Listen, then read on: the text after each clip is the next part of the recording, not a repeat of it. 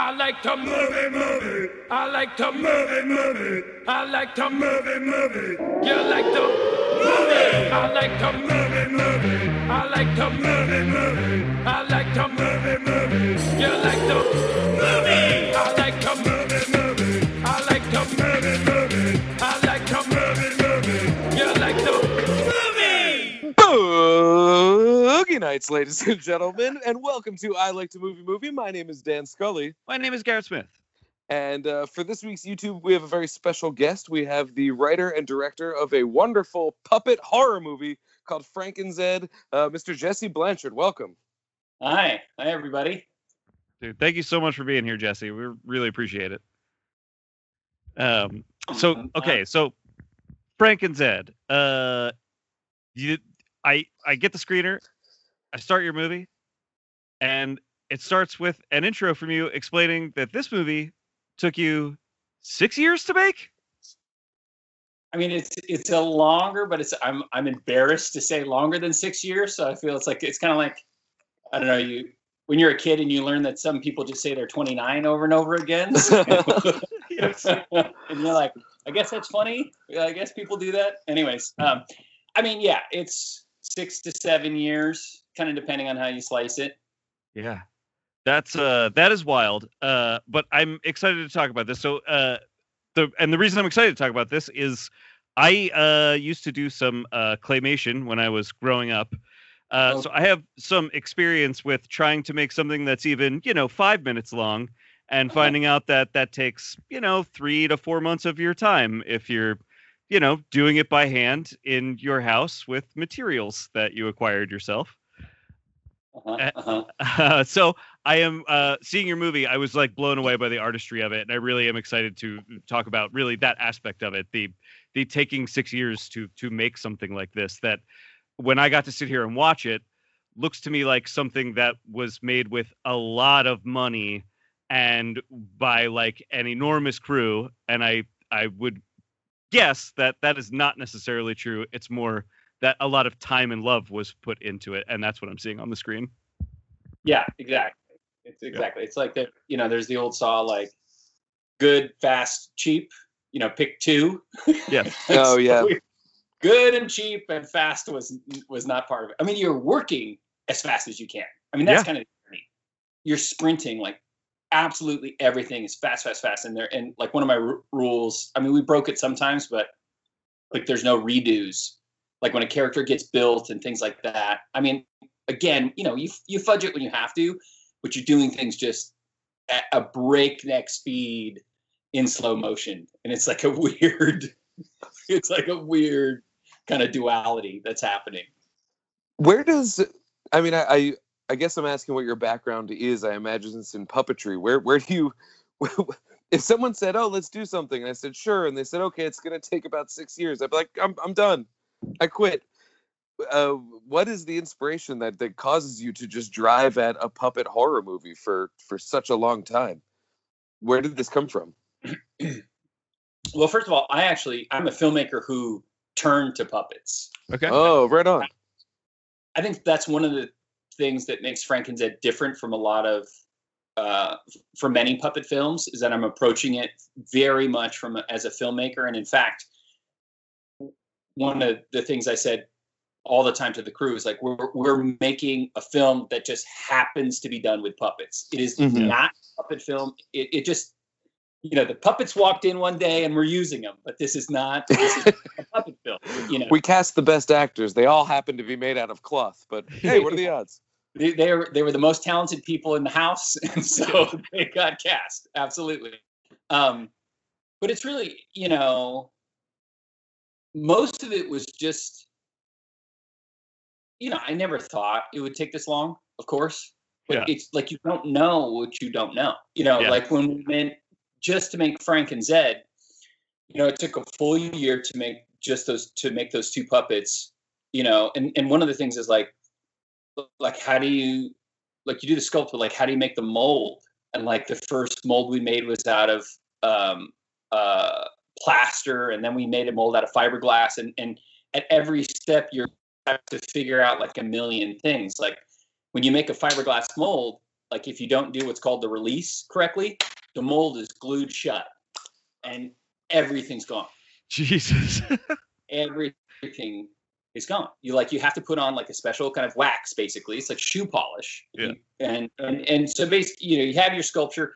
You spend forever on the sculpture, then you spend forever making a clay wall to perfectly cut the sculpture in half at like a very precise time, and you have a flashlight that lets you know exactly where that line is and all this other stuff, because if you do that wrong, then the sculpture gets locked in. It's called the case line. It's like a whole thing, right? Just to do this first half. That's so wild.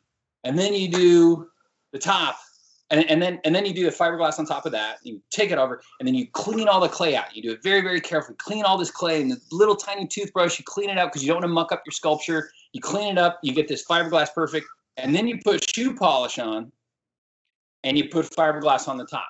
Or you actually cover it with Bondo first. Bondo! You can't have bubbles in your Bondo, so there's a whole thing with that, and then you got to do that. And if you make a mistake, this sculpture that you spent 3 months on is gone. And then it's square one. It's completely gone. And the thing is, like, just doing this stuff, the stakes everywhere just sky high. They feel sky high. And so you're like, you do that, but you win these little battles kind of one at a time. You're like, okay, cool. But then like I remember like Frank's dome. I was like, how do I make a glass dome? Like, how am I gonna blow glass? What am I gonna do? How do I do that? And so I was like, okay, I think I can use this plastic and make a vacuum form. How do I make a vacuum form? So it's just kind of every day you have these battles, this kind of relentless problem solving, but you're only trying to grab what's in front of you. That's kind of it. You're just like, I can do this. I can get my fingers around this much. That's so cool though. That's really a great way to approach anything, is to just do what you can when you can. And exactly. And I think if you stack enough of those up on one another, you end up with a Frank and Zed. Yeah. Go ahead. I'm sorry, Jesse. I mean, that's literally how I came to puppets. Because I was like, I got this big crazy movie. I don't have resources, and I want the characters, and I want everything to be what's in my head. I don't want to do a movie with like 20 somethings in their apartment. I'm not, other people can do that. Good for them, but that's not the story that I'm interested in. How could I do it? And I was like, puppets. I could do it with puppets. That's okay, I could do it. Okay. So yeah, that question, how can I, and that was the thing, like on the film every day, it's like, how can I move it forward? What can I do? I mean, for instance, like, this is Frank's heart, Oh, awesome. This was such, in terms of like the content of the movie, perhaps my favorite aspect of it is the ticking clock of Frank's heart, and the fact that the almost Pavlovian needs of Zed in order to read. That's such a good relationship. Yeah. I love that. I'm glad you like it. Like, I didn't want to make this thing because I was like, how am I going to make a heart? Heart. How do I make Frank's heart? Man, I don't. And so I didn't want to do it, but I was watching the movie and I was like, I gotta show it. Like, you have to see Frank's heart. You have to see this. Yeah. And that was one of those things. And then you just like, so this is like one of those. That's amazing. Things. Like, how can you do it? And so this is like, so this was Frank's heart, That's incredible. And so I think I understood this correctly, and I think I noticed in the credits too. So Zed and Frank themselves are obviously like a more intricate creation, I guess you could say, than the rest of the cast of the movie. Yeah. Uh-huh. But am I understanding correctly that you made them yourself? Like, you in your home figured out how to do all of this? Yes and no. So okay. There's three people. So Frank and Zed were sculpted and painted, and like the eyes and all that stuff, by Aaron Debray, who's like a phenomenal artist. So he did that. I did all the mechanization and the fiberglass, like all the moved eyeballs and all that. I did all of that stuff. But okay, I mean, I have to stop you immediately there, because I don't know how to do those things. Those aren't things that I just know how to do. Like, how do you? where are these other talents coming from that you're like, yeah, I'll just blow some glass. I'll just fucking, like. So there's one really phenomenal. So first of all, I mean, the information's out there. Yes. You just got to go dig somewhere around. I've got. Let's see. Oh, I can see the church glass right behind you. Yeah. Yeah, this is stained glass here. So this is not. This is actually one of the newest books I used. But this is the art director's handbook. But I use there's just all this information's available in books. Yeah. And I found a bunch of vintage special effects books that I would comb through to learn all the special effects. But there was also at the same time this phenomenal resource called the Stan Winston School of Character Arts, which was I mean, really unbelievable. We would have gotten there on our own, I'm sure, right? But they gave us so much information that really let us push so much further. So that was also, I mean, but there's a lot of things I don't figure, learning how to solder and all of those kinds of things that, again, it's all there. Yeah. Which to do all the mechanization in Frank's hand, I had never done any of that before. Or making the eyeball mech, and there's all this stuff that's crazy. So when you make the eye, right, it has to pivot not at the back, because if it pivots at the back, it'll be like a lever. Pivot point has to be in the center of the eye, right? Well, that means you're basically to get the eyeball mech and all that stuff in there, I'm drilling to within a 1/16 of an inch of the outer edge of the eyeball. And so these eyeballs that, are handmade, that took 2 weeks to make. It's all that kind of stuff. Intense. It's so funny because you are essentially a form of a Dr. Frankenstein, just in his lab putting pieces together, trying to make a knife. It's fantastic. I never heard about it. But yeah, it's all impossible when you look at it. It's possible when you get incredibly narrow. Yeah. You just super micro with it. You're I need to learn how to solder. I can do that maybe. Where do you buy soldering stuff? Yeah. Well, so this brings up a question I had when I was watching it, which is, 6 to 7 years, you have this sort of long, production. How much of that is pre-production? How much of that is we're building Zed and Frank? Now we're building the rest of the townsfolk. Now we're building the town.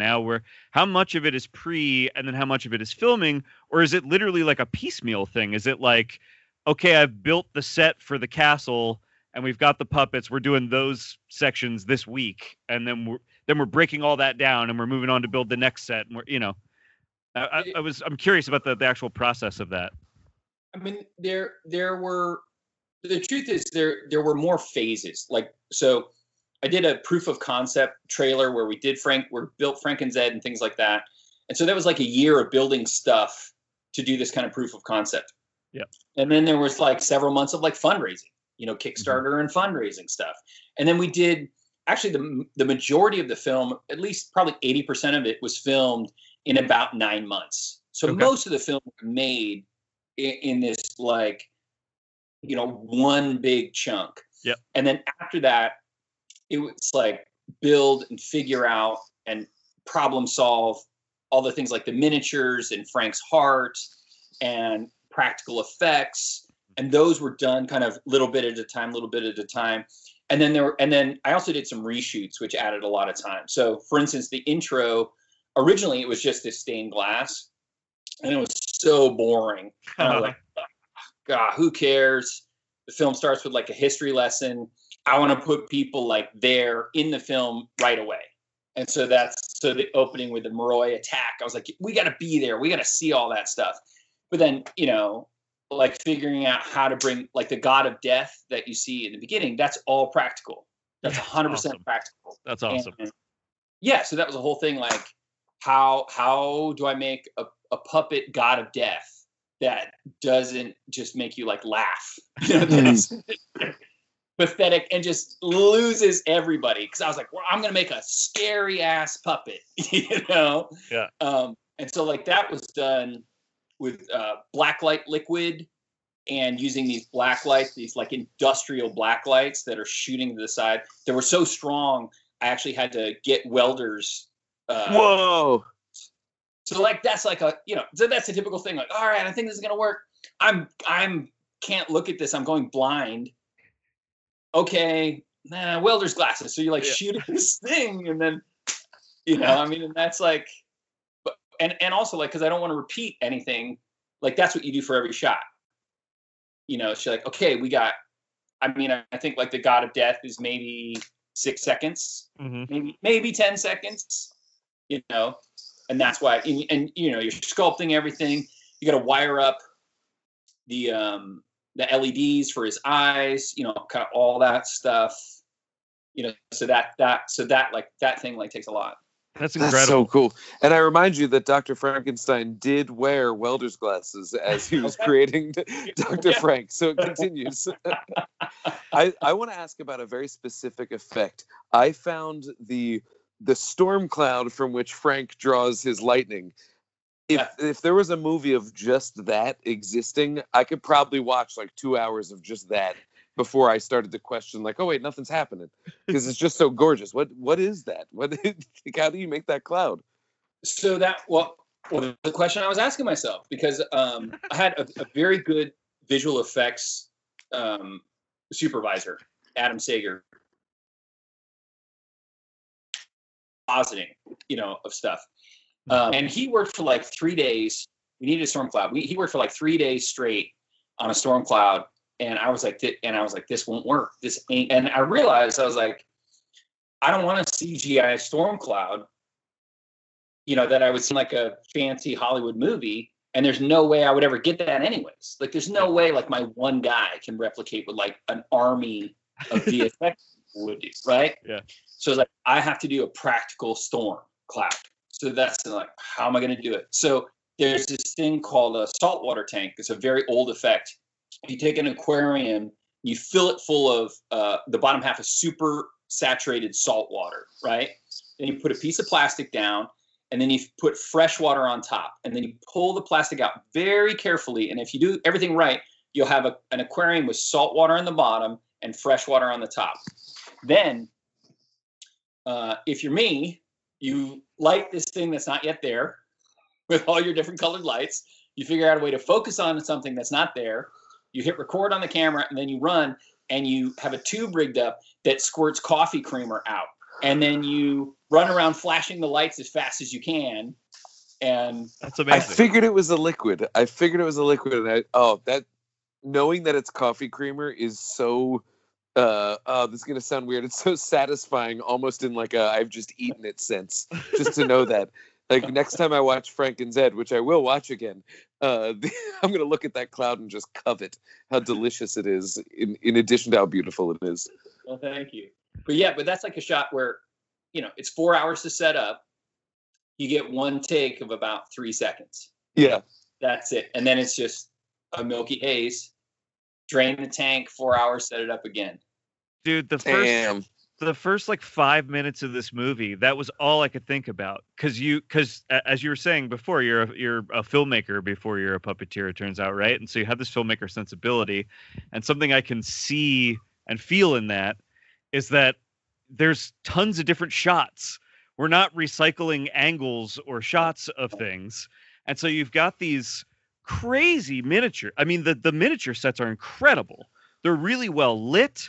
They look great. They're super detailed. They have tangible fog. Yes. I love me some tangible fog. I mean, they're really incredible. And then it's just like over the first 5 minutes, it's just rapidly moving from miniature set to miniature set, and then to some of these indoor sets. And I was just like, he's doing that thing that when I was doing this as a 12-year-old on a card table with like clay, we went out of our way to make sure we could recycle things over and over for other shots, because it's so time consuming to do things that are only going to exist on screen for 5 seconds. And I could tell immediately within the first 5 minutes of the movie that was what you did. You went to the extent of just like, yeah, whatever it takes. If it's only there for 5 seconds, it's just going to be the best 5 seconds I've ever put in. Like, it's just going to, you know, I'm going to give it every detail that all of the other stuff has, even though it's only there for, I was really impressed by that. Well, thank you. I mean, that's one of the, like, another guiding principle I said is like, we're going to pack as much detail in as we can, and we're going to shoot it as if none of it matters. Yeah. You know? And that was like, I love that. yeah, I really do. I wrote that down at some point where I was like, he's like throwing this stuff away, but I meant that as like a compliment. Like you were not precious in the way that you depicted any of this. And I think it helps sell the world of this movie that, you know, you're not precious about the craft, even though it's like just exploding with craft. You know what I mean? Like, and I every think frame. craft rises to the top when you don't focus on it. Yeah. When you focus on it, it becomes chintzy. And so to have it all just exist. I was saying to Garrett before, earlier, that watching this, I had to keep reminding myself that it had not been animated. Yeah. I had to keep like reminding myself that I was not watching, you know, like a computerized movie, that these were indeed puppets, just because it looked so sharp. And that, I think that comes from exactly what you're talking about, Garrett, where it's not focused on showing off the craft specifically. It's using the craft to serve this just like insane story. Yeah. I was very impressed by that. It's like a level of... Oh, sorry. I just interrupted you. Go ahead. No. I just really like that you got, because to me, like, I wanted it to feel as real as possible. And I was like, if this is their world, none of that detail matters to them. Right. Mm-hmm. Like, it doesn't, it's like, that's just what the mess hall looks like or whatever. Right. It is almost mundane to them. So it's really cool that, it feels like that effect was like worked for you guys. Totally. I mean, I spent most of the movie being like, I can't believe how fucking detailed this is. Your puppets have teeth. I spent time thinking about it. I was like, how many movies? Because Frank's got the teeth back here and up here where you can see.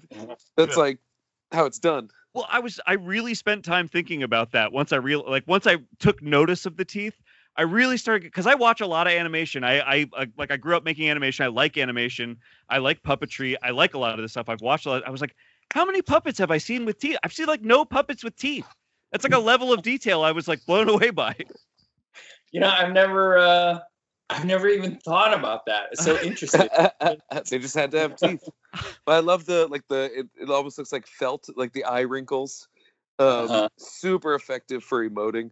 And actually, in terms of this popped in my head, but in terms of like a filmmaker aesthetic as opposed to a puppet aesthetic, there's a part where I forget which character suits up, and it's a suiting up montage that's all puppet. You're like, ching, the belt, the shield, all that stuff. Thumbs up to that. That's like, you know, it's like when the Muppets dip into actual cinema, it becomes novel because you go, oh, look, the Muppets are aping this or doing that. But I feel like most of this movie, it never felt like, oh, these puppets are you know, using a film thing. It does feel like a movie first before I even think about the puppets. That's great. That's great. Yeah, they're not doing that Muppet thing where they're playing at being people in a movie. Yeah. They just are people in a movie. Yeah, exactly. And so like when the suiting up armor, like if the Muppets did a suiting up thing, I'd be like, haha, they're doing Batman. But like in here, it was just like, no, this is the suit. He's suiting up. This is what's happening. Yeah. And you know, that works so. But that's so interesting to, you know, approach it from a filmmaker angle. That's very cool. Yeah. See, I had a note here too that I think Grog is like the coolest thing in the world. Dan, I love Grog. I've literally just been waiting to get to a point where we could stop talking about anything else and just talk about Grog. He was my favorite thing in this movie. I loved Grog. Well, Grog does that thing.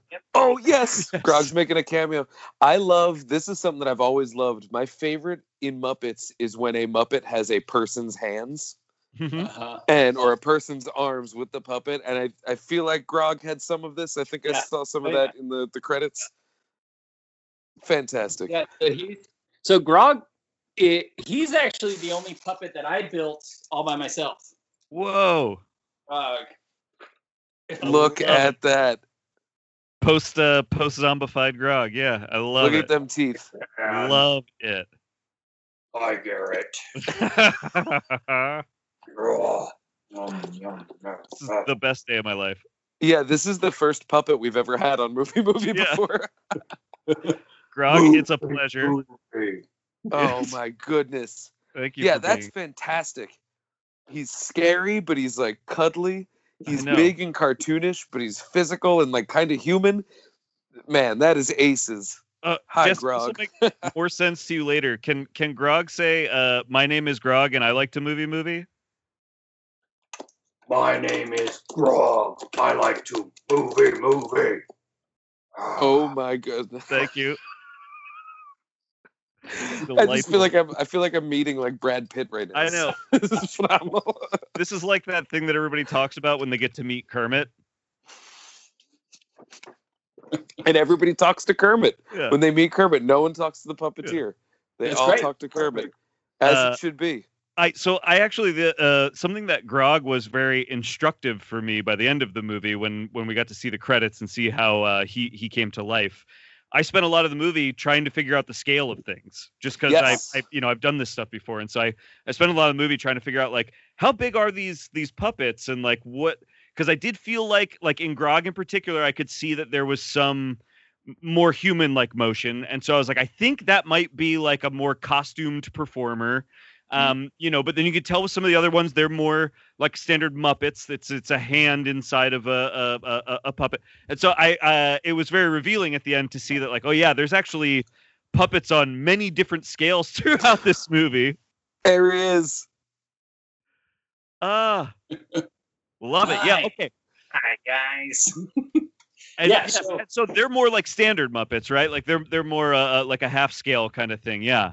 Yeah. These Oh, guys and then there's they're Oh, tiny. look at So that. I he's here else you can see. So I actually, one of the things I wanted to do with the film was push all the boundaries to where I was uncomfortable.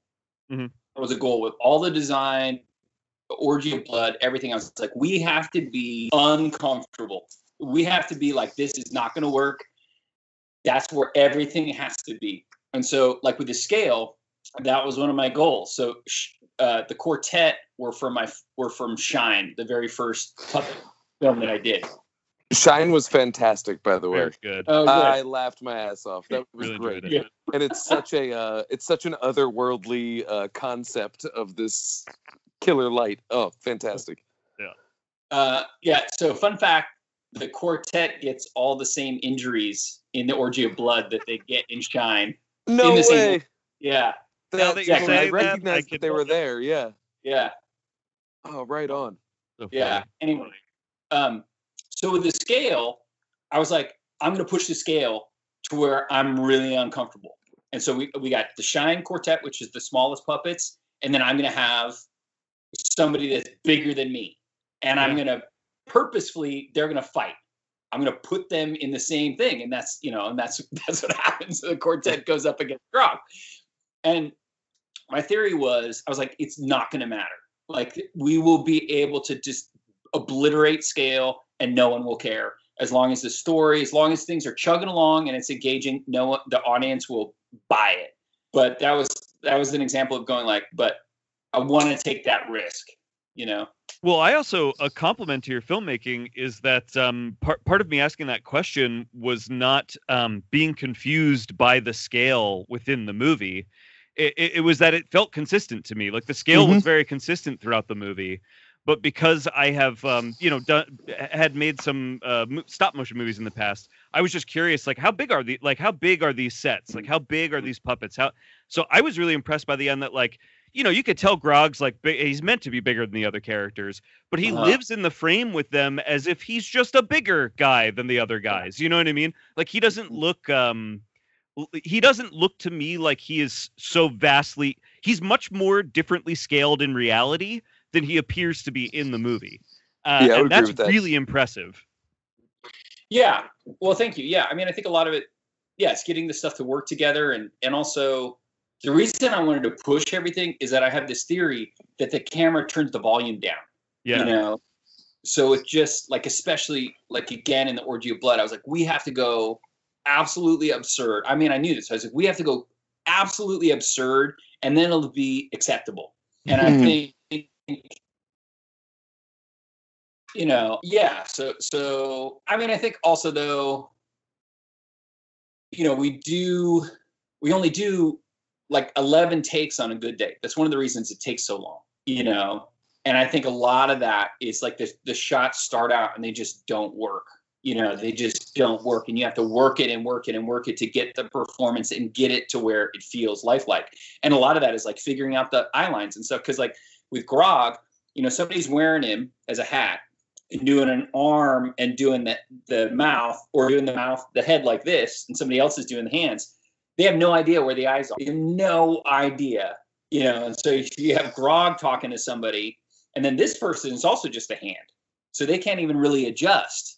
And so getting and if the eye lines are off, you know, like if you're talking to somebody and they're just looking just even slightly off, the illusion dies. The characters just look. And so I would never have even thought of that. That's very interesting.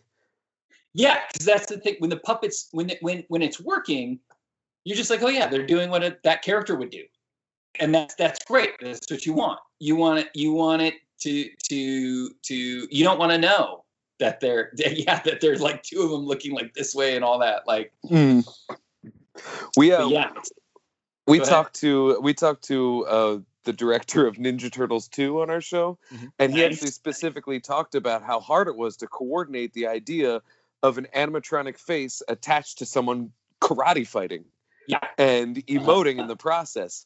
And so, you know, even with, you know, servos and computers and all that stuff, it's still impossible. And if you've got, you know, 3 people just manually doing a puppet, that's an amazing amount of coordination. Oh yeah, because I mean, there are shots where there are 5 people puppeteering Frank, like 5 people together.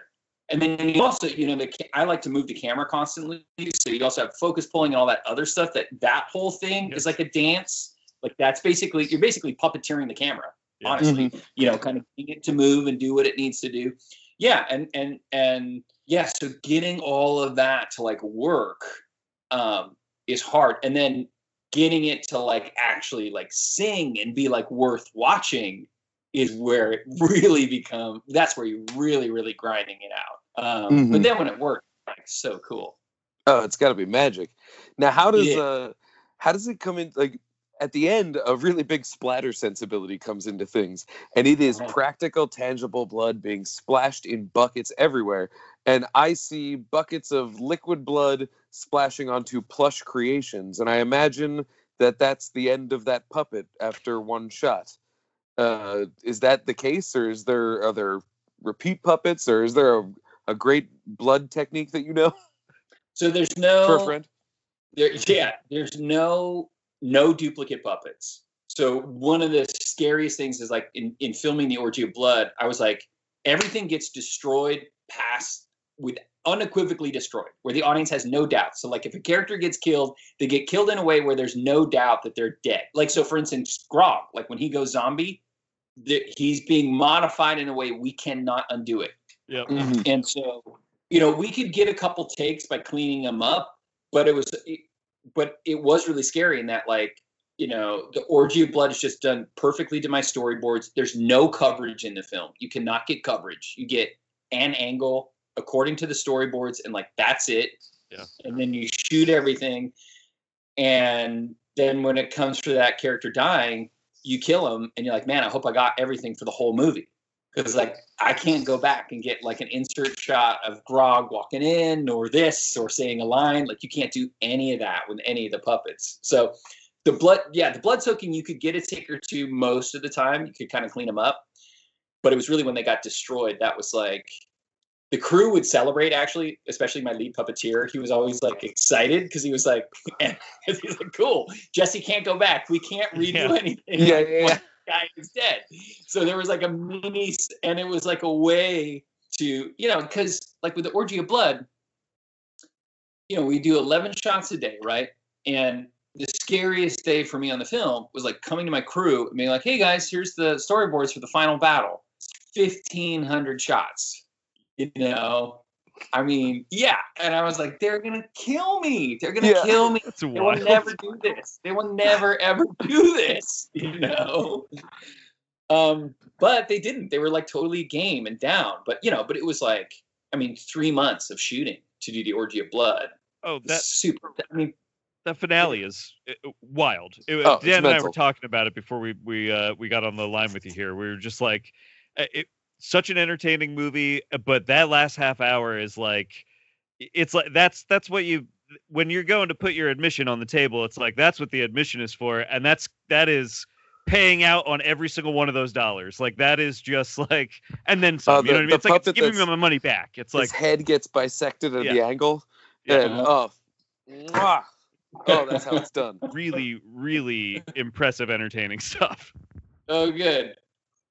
Yeah, watching that was it was scary. Like I'm helping my buddy write a horror thing, and I showed him a scene, and he essentially said, he was like, listen, there's 2 like crazy bloody moments in this. Can you make it one crazy bloody moment? Because I don't think that first one's cleanable.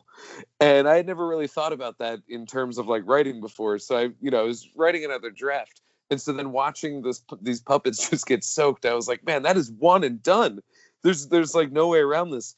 And so I asked, like, is there anything that you did ever have to write around that might have been limited by that splatter sensibility?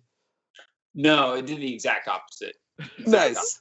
Yeah, everything is written specifically ignoring all that stuff. The whole film is like, it was very much like, I will not let how am I going to do this? We're going to do the exact opposite. Yeah. That's incredible. Yeah. I love that. You got to respect that, because like I don't mind a little like CGI blood here and there in my horror movies, but like I really like splatter, and I like moppable blood being thrown everywhere. It's just it's so much fun, and I understand why people would shy away from that, because like you've got to clean that up. You've got to. It is just a production problem. So applause to you for just committing to like, no, fuck it, we are soaking this in blood. Oh yeah, fantastic. Yeah, we actually had a kiddie pool that sometimes the puppeteers would sit in. That's incredible. Yeah, so that was like one of the tricks that we came up with just having a kiddie pool to kind of limit the amount of blood. But it's still, I mean, it just gets everywhere. Everything is soaked. Like and you got the cameras like all bagged up, like everything gets totally soaked. I'm like, that's what people are there for. Like, if you're not going to give it to them, like, what's the point? That's kind of what I'm like. Why are we throwing a party if we're not going to party? You know? Hell yeah. That's what we always say on the show is like, don't make me think you flipped a truck. Flip the truck. Film it, and we will watch that truck flip over. That's like, just flip the truck. And I mean, frankly, I don't think I went into. I didn't know a lot about your movie before sitting down to watch it, so I didn't even go into it expecting it to commit to the orgy of blood it kept promising as hard as it did. So it was very fulfilling and satisfying for this movie to end up there. I mean, I was, by the time we got there, I was so long impressed already, because I just like the commitment to detail over this whole project is frankly like just astounding. So I was already like more than impressed. So then when it really did commit and when it really did deliver, I was like, this is some impressive shit. This is very fun. Here's a question. I thought I spotted a watermelon being used to substitute for a destroyed head that had its brain scooped out. Am I accurate in having recognized that? Nice. I love a good watermelon head. That was a man who's on fire and a watermelon head. You give me that and I'm good. Yeah, that was like, I think that it's like it's always got to be real, but we like dip our toes. We kind of put our toes across the line every once in a while for fun. Yeah. And there's like a feeling. And I remember like on set that day, he had to get his head bashed in. And I was like, okay, we got to do something new. We've already seen like, what's a new gore? And I was like, what if we just painted a watermelon? And it was just such a dumb idea. And we all got so excited about it. So like ran down, got like 2 watermelons, like rattle canned them like a puppet peach color. Yeah. And then Jason, my puppeteer, I mean, to my horror, but this is what happens. Like the drunk puppet that that gets turned into that, he just rips him totally apart. So there's no going back. I'm like, okay, we're doing this, and just like sticks it on Mr. Potato Head style. And it's so stupid and so funny. You know, but it was effective too, though. Like it still kept that level where I was like, "Oh, they're ripping out the inside of his brains." Like it still got that effect, even seeing it's a watermelon. Yeah, exactly. And what's funny is like you know, there's some people that just like, you know, certain things don't work for them, right? And God bless them, whatever. And like one person was like, "Yeah, the effects are pretty crappy. I could tell that was a watermelon." I'm like, "Come on, man! Like we know, Yeah. like obviously it's." Yeah, that's the point. Yeah. I'm sorry. You know they're puppets, right? Yeah. But it's just funny, like the whole movie is thrown away, so eagle-eyed that he can tell it's a watermelon. Yeah. Did you? Go ahead. Oh, please finish your thought. No, that's it. The shadow stuff, like I loved the shot where I think there were little rats attacked the cat. Mm-hmm. And you see it in the shadow, in the silhouette of it happening. Super effective, super cool. Is that shadow puppetry that I'm seeing? So they're you know, I use shadows a lot, like the Moroi shadow. That was all real puppets, though, kind of doing that. But it is like that whole shot. I mean, the shots are just so technical because the margins are just like crazy thin. So getting pan over and getting like the mice jumping, you know, we had mice that you would see, and then we had other like basically marionette mice that are on strings to do the jumping. Mm-hmm. And the camera has to do the perfect pan off from the ones you see to the ones you jump and kind of over to the cat. And then the thing that the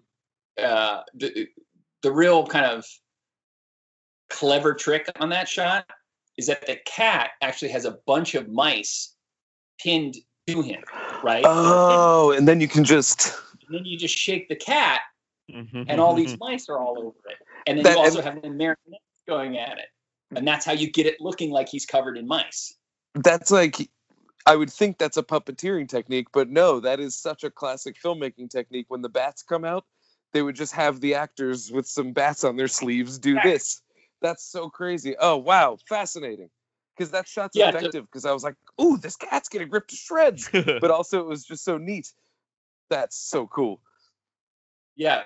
So that's that shot, you know, that's classic, like super technical. Like the camera's doing a very tricky move and it's doing like a crazy rack focus that you have to do without seeing it breathe at all. So it's got to be perfectly in rhythm. And then, you have like basically these 3 different sets of puppets that have to seamlessly hand off, and it has to have energy. That's the thing that's so hard. Is everything you have to do these handoffs really, really fast, because if there's even a third of a second of dead space, the sequence just falls flat.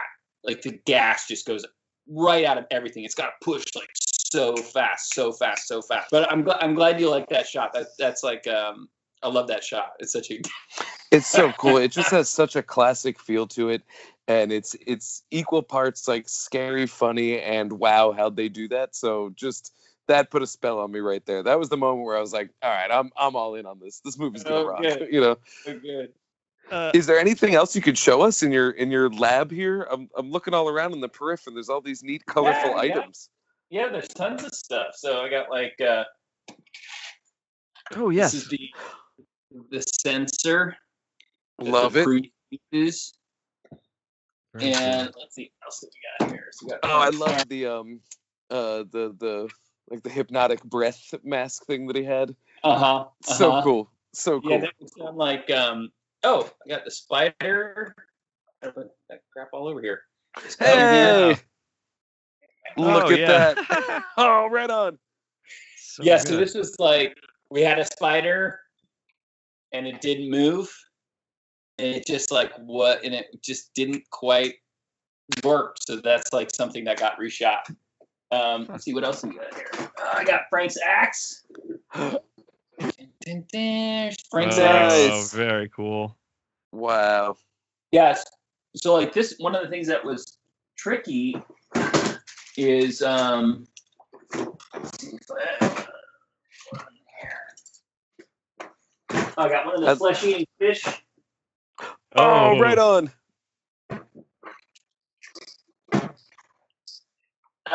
He's the backup. He's not our hero, but here's one of the flesh-eating fish. Wow. That's legitimate. I mean, I'm pretty afraid of fish generally, but that's legitimately chilling. That is a scary creation. They're freaky. The flesh-eating fish are freaky. And there's something like... Go ahead. Oh, no, please. Well, they were something that... they were one of my first ideas. You know, is that Frank would clean the brains into this well, and that these little fish would go up but that's like a classic thing. You're like, how are we going to make these fish puppets? I don't know. But the picture got locked for all the sound effects and score and stuff like that. And I locked in a placeholder for the flesh-eating fish. Nice. So that I had to do it. That's what a great way to do. Just you have to. You're trapped. Yeah. Just like, otherwise it'll just be a black and white card, flesh-eating fish. Yeah. So there was great. There was a documentary about the White Stripes back in the day, and there was a part in it where Jack White was saying, he was like, I always like to make sure I don't have the tools that I need to get it done, because it'll ensure that I do it. He's like, if I know it takes me 4 steps to get to the piano, I will push the piano so that it's like 6 steps. And even though I only have the time for 4 steps to get there, I'm going to have to make it. And I ultimately do. And like that attitude of just, it's locked with that, you know, like, I love that. I love that as a motivator, purposefully giving yourself not enough resources to get it done, so you have to. Yeah, I mean, there's like, this isn't totally the same, but it reminds me. I watched this director's commentary or screenwriter's commentary for A Monster Calls. Mm. Ooh, yeah. Like, you know, and the screenwriter whose name I can't remember right now, but he said this really cool thing. Apparently, when he teaches screenwriting, and one of the things he says is like, you know, I always tell my students, like, oh my God, now I'm forgetting the word. What do you call it when you're like, want to get revenge on somebody, or you feel really like burned by somebody? Oh man, vendetta. Not quite, not that strong. Like doing something out of spite or feeling like vengeance. You want validation. Yeah. Oh my God. So, anyways, maybe it's out of spite or something like that. I'm not coming up with the right word, but anyways, but he's like, the point of it is, he says, I always tell my students, hold on to that feeling because it's a great motivator for writing. You know, or someone saying you won't be able to do that. You know, wanting to prove somebody wrong, or you know, any of the. And I think, as like an artist, like I also will look to any tool to work, because I mean, what happens like with Frank and Ted, it's like, it's all I think about, it's all I want to do, except when it's time to do it. Then I will do anything else, and it's like nailing my feet to the floor to like make it happen. Yeah. I mean, and once we start filming, it's great, and I'll push for 50 takes and just love it and have a great time. But getting into it can be so much discipline. I feel you. As a writer, my favorite thing is having written, but I hate starting writing. Once I'm in, you can go all day. But that first I feel you. That's why I actually am very friendly towards deadlines, because once again, if the deadline's approaching, then you better get typing. No better motivator. Yep. I wanted to ask about the I guess I don't know how to ask this, but how much of the movie, is there any animation in the movie? I guess that's really what I want to ask. I felt like I noticed some stuff that looked like it might have been like stop motion-y type stuff, but I wasn't really sure. I don't think so. Okay. Nice. for a second, I was going to do the lightning by like soaking yarn in glue and kind of wrapping it around nails to have it at these funny angles. Mm-hmm. And I did some tests, but it was like way too Michel Gondry, and it just kind of took you out of it. It was just not right. Mm-hmm. So I played with that for a second, but I don't think we used any stop motion. No, I mean, I always say, like, I think it's a stop motion aesthetic. Yeah. Like, I feel like that wouldn't be weird if you saw it as a stop motion film. It would seem kind of like. Yep. I had to keep reminding myself it was puppets because I just kept kind of taking it in as stop motion. Yeah. Yeah. That's and I take that as as a huge compliment. But yeah, it's all live action. That's really impressive because in particular the stuff surrounding Frank and Zed, like the tower that they're in, the way that contraption works, that sort of re-energizes Frank every day. A lot of that stuff has a look and feel of, like an old Rankin Bass cartoon or something, which is great. Like, that's a great aesthetic. And so I was trying to parse, like, how much are they just actually building these things and doing them in camera? How much are they animate? That's very impressive. Yeah, no, it's all in camera. Like the gears, and that was like fun. Like even like with the gears, I was like, I don't want steampunk. Right. It's too modern, right? Yep. And I had to have gears, so there's a whole thing, and so I got to really nerd out on gears. And there's this, and so first made the decision, okay, we'll go wood, and that'll help get us out of steampunk. And then there's these things called organic escapements. Like people do these like really beautiful gear art. And so that's like the main mech that you on the wall is this crazy organic escapement thing that is not like a regular gear that has this crazy kind of TikTok thing. And so that might be what felt kind of stop motion-y to you, because it's not just two gears moving. It does this weird kind of thing, but it's all practical, and in fact, and building that with like a whole thing, like, okay, these gears have to work. So when we turn it, it does this real kind of crazy motion. And that was exciting when making those gears and actually having them work. That's really cool. Yeah, the whole recharging sequence is so nice because it's such a great showcase for the puppetry. I also like it because it's just like mad science. That kind of stuff's fun. But I really love the relationship between Frank and Zed. I can't highlight enough how much of my joy in the movie, and unexpectedly so, because I really thought I was about to just sit down and watch like a cool craft project. And I just really love that relationship between Frank and Zed, where like it is Pavlovian with Zed at some point with the bell and stuff like that, but like they love each other, they care about each other, and that really comes through. And I think that emotional arc is anchored around all of the recharging scene. And I don't know, that really just threw me for a loop, how much I truly cared about them as characters. And that scene is just kind of where it all really comes from, for me at least. So it sounds like you were surprised that you cared for them.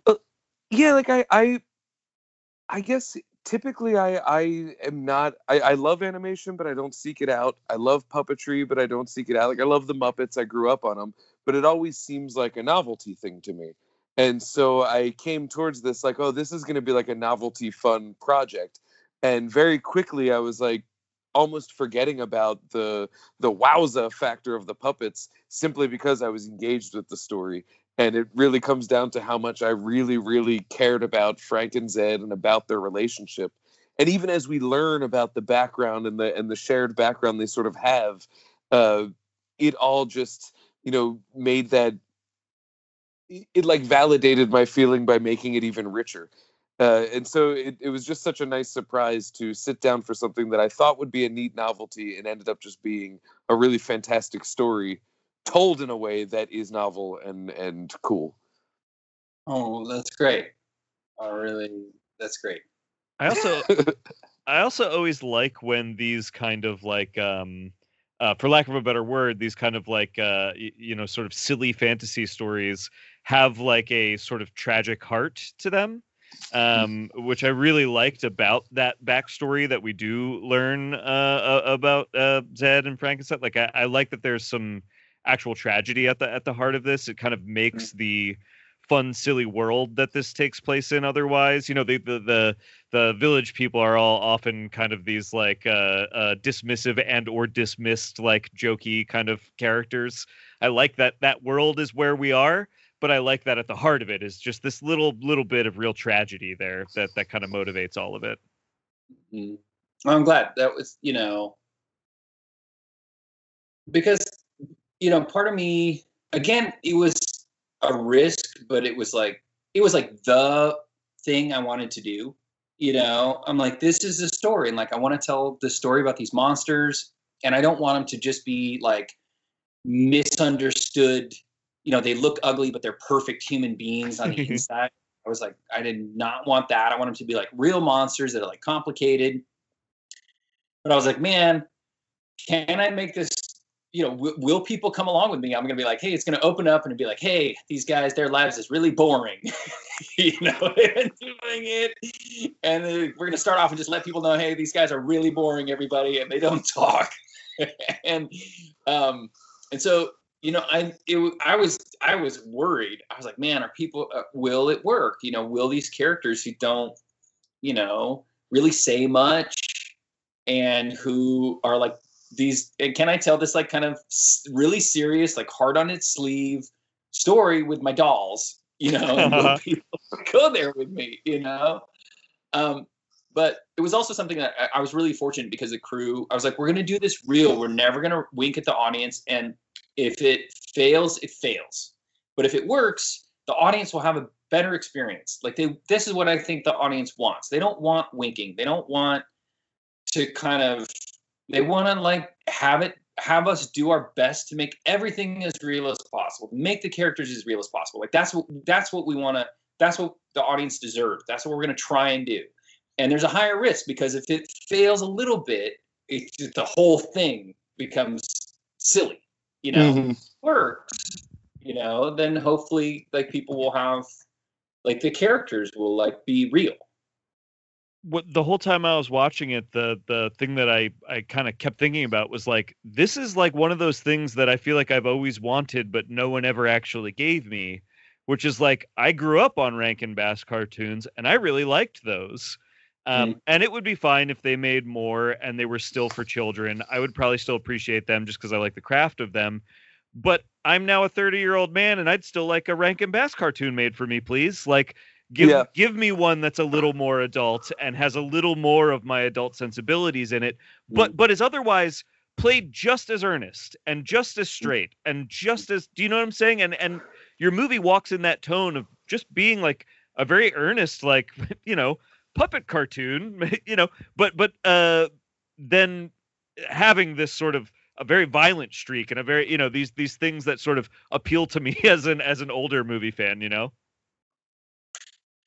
Yeah, well, it's interesting you should say that because, like, particularly with Rankin Bass, that's not someone that I've thought about. I watched Rudolph, a year or two ago, and like when he gets teased, it sucks. Yes, like you feel him, and that's all done like. And then even maybe Dennis the dentist, I'm trying to remember like the elf who wants to be a dentist. Like this, there's a similar thing too, where you like their problems feel very real to them. Yeah. And I think maybe that's, like the tone and kind of what I wanted to do with Frank and Zed was very important. And I was super protective of it.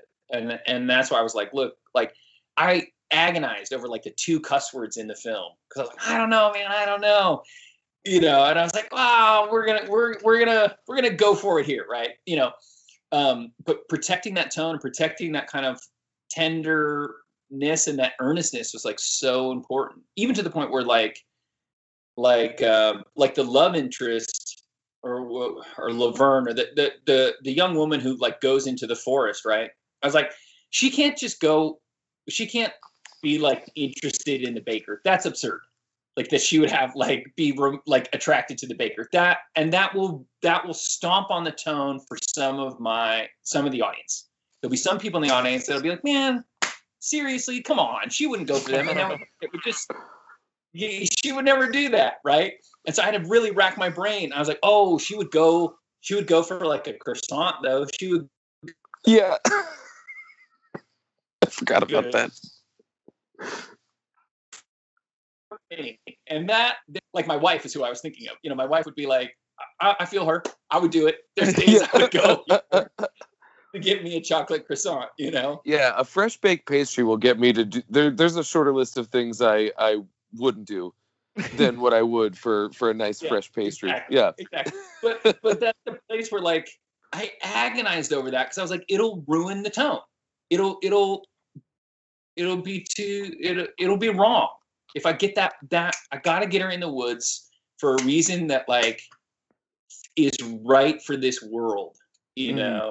It's a really that is a difficult line, I think, to walk, and a balance that is very impressive that you achieved. I'm really just repeating what we just said, I guess, but like that it has that earnestness. And I love what you said about the 2 swear words that you chose, because I did actually clock that at a certain point. I was like, it's really impressive that, like, because that's the thing is, like, okay, gory puppets. When you say that to me, you say it's like a gore movie with puppets. I do imagine that they're going to say fuck every other word.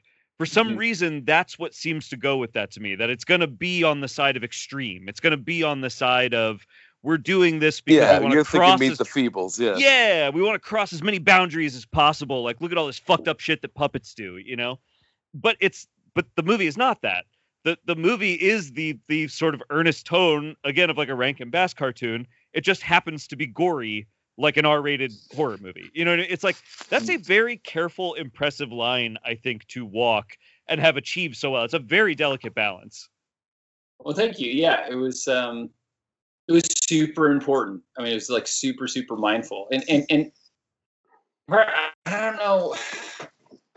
And even like part of the earnestness, I think, was like going to the extreme with the blood in some way. I mean, it's very much a gut thing where you kind of feel it.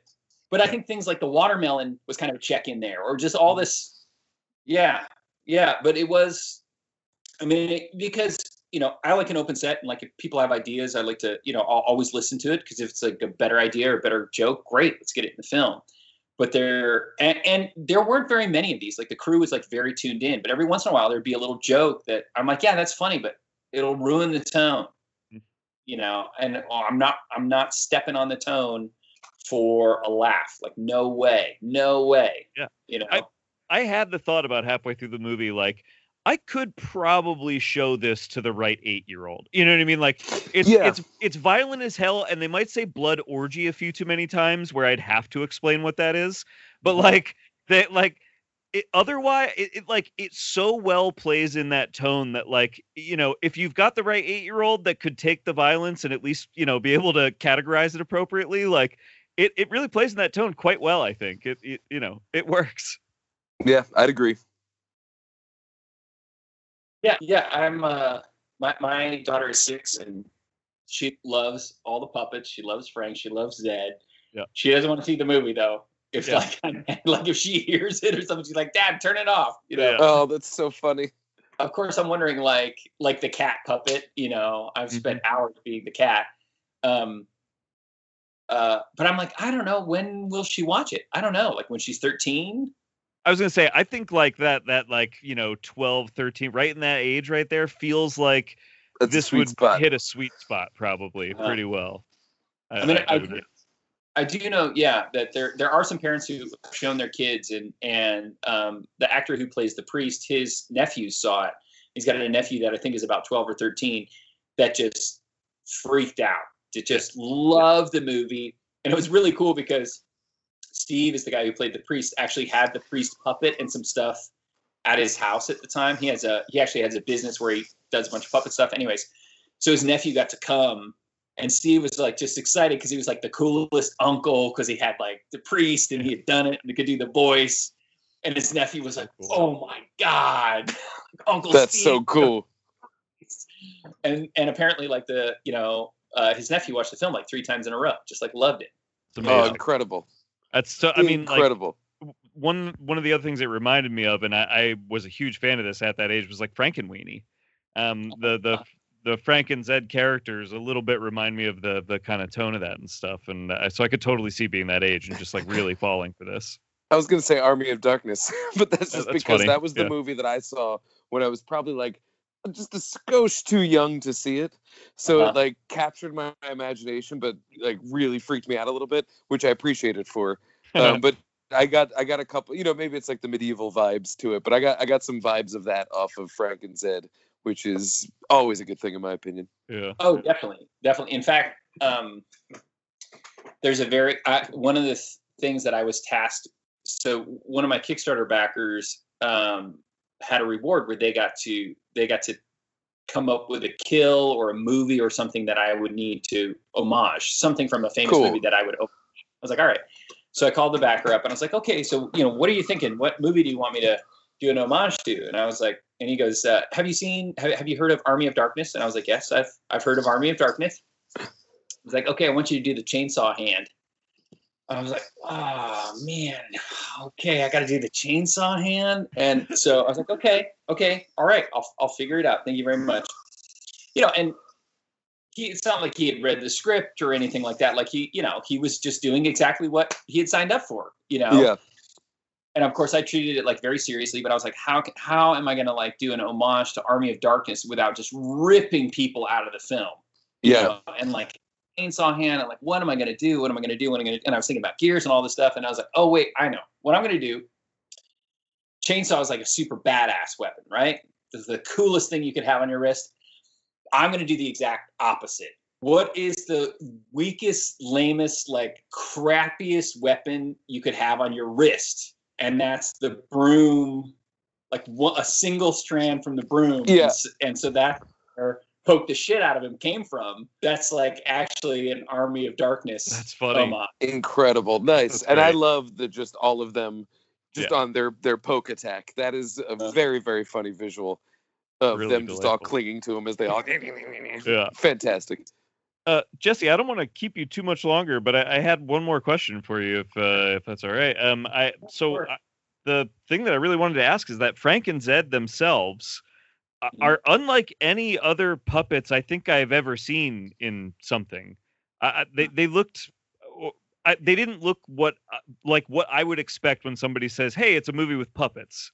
That is not what I anticipated or expected, and they're clearly like very flexible and dexterous and movable, yet like they seem so sturdy. I was so impressed with how sturdy they seemed. To look at them, I would think you would not be able to manipulate them very well because they do look so sturdy comparatively to what I think of when I think of a puppet. But then to watch them, they're very dexterous, and sometimes in unexpected ways too. There were certain articulation points on them that I was surprised by and stuff. Like, what are they? How do you even does that? And is that a thing that like? Is it a typical thing that already exists that I would know a familiar example of, or they are a unique thing? So they're made of silicone. Okay. Like a fancy, expensive silicone. Yeah. And fiberglass. I mean, that's what they're, and they have resin eyes and things like that. I think what might be, I mean, they're brought to life. I mean, I did a lot of puppeteering, but my main puppeteer is this guy, Jason Ropp, who is just phenomenally talented. I mean, he's so talented. Yeah. And, puppeteering is a thing where I have a theory that there's certain things they can do working on it as a craft, like stand-up writer and like puppeteer. Are things that people, some not everybody, but some people just think they can do, having never even done it in a way that like you would never apply to like playing the piano or guitar or anything like that, right? Puppeteering is absolutely an art, and my lead puppeteer, Jason Ropp, is just so talented in what he can do. And one of the things I love about him is that he's not precious at all with the puppets. Like he really works them hard. So Frank and Zed, all the puppets get, manipulated in really interesting ways. I mean, there's like, and he'll take like the shots, like he'll take the puppets and even the felt ones, and he'll like scrunch them and move them with their hands. Like there's a shot with the baker where the baker's like in the woods and he's like looking at his note and he goes to think, and Jason like squishes half of his face so that he's kind of like chewing on his cheek. He's like, Yeah. Like this, like not what a regular person would do. It's like it's an extra level of like work. And I don't even know how he's doing it. It's not like the puppet's not built to do that. He's like warping it with his hands. And so, with Frank and Zed, he's also doing all kinds of crazy stuff.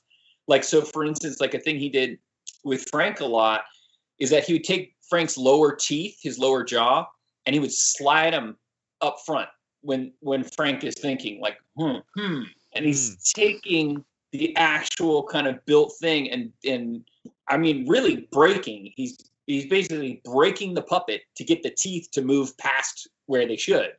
And it's a great performance. I mean, it brings it to life. That's incredible. That's what, and so but they are like they are more. There's a puppeteer like with his hand inside of Frank and like actually manipulating him like that. That's so interesting. I mean, because they really look like they look like an action figure I would buy. They look like a very solid a thing. It's really impressive. Thank you. I mean, they're solid and they're heavy. And they're very heavy puppets, especially Frank. I mean, they're absolute. And you also have like inside Frank and Zed, you have all the IMAX and stuff are in there. Oh yeah. The other thing, and I think this is part of what works. It makes it a big challenge, but also work for it. Is like, with Zed, he's got a huge hole in his brain. So most of his head is empty. You would never do that typically with a puppet. Right. Because you're taking all your hand space. You're just taking it out. And he's got his eyes. So you're really extra limited in your access there. And then with Frank, he's got the water dome. So his brain is also a big part of that's taken out. And you can see through to the teeth and all that stuff is also where the hand would be. So that's also like super, you're taking up a lot of the hand space. But a lot of that was also done so that you wouldn't see the hand. I was like, how do we get the hand out of these guys? I don't want people to just imagine this. Yeah. And kind of think through that. And the whole film was done that way. Like, there's no like 4 foot by 8 foot sheets of plywood anywhere. There's no 2x4s. Like any modern kind of geometry, any modern touch point is all work. I worked very hard to have none of that. So you never have a modern visual thing to pull you out. It totally works, and you can see that attention to detail in every frame. I thought I was really clocking that stuff just from a design perspective. Like major success like across the board. I'm so glad you guys liked the movie. It was fantastic. Big fan. Can you speak on where some of our listeners can catch it or where it will be seen? I know it was just at Nightstream. Yeah, so we're trying to figure out the home for it right now, honestly. I mean, if your listeners, emailed Netflix or Hulu or any of the places that they would want to see the film, I don't know. That's kind of a lame thing to ask, but if any of your listeners did that, I mean, that would go gangbusters in terms of helping us like kind of get the film out there. Cause we're trying to talk to some people and people are responding like really, really well to the film. They seem to really, really like it, which is so exciting, cause I was very worried about it. But people seem to really like the film. But it's it's a tiny film. It's so small. And so, so that's kind of that's not the best answer, but if there's, we got to find the home for it right now. We're looking for a home. Well, that's a good answer. I think we can mobilize our listeners to do exactly that. Because I assure you, if you're listening to this, you do want to see this movie. Yeah. It is exactly within the flavor profile of what our audience digs. So I assure you that you do want to see it. And if you want to send an email to any of those people, please do, because more people should see this. Yeah. Jesse, can you tell people where they can find like you on the internet, like where they can follow along for this part of the journey and stuff? Yeah. So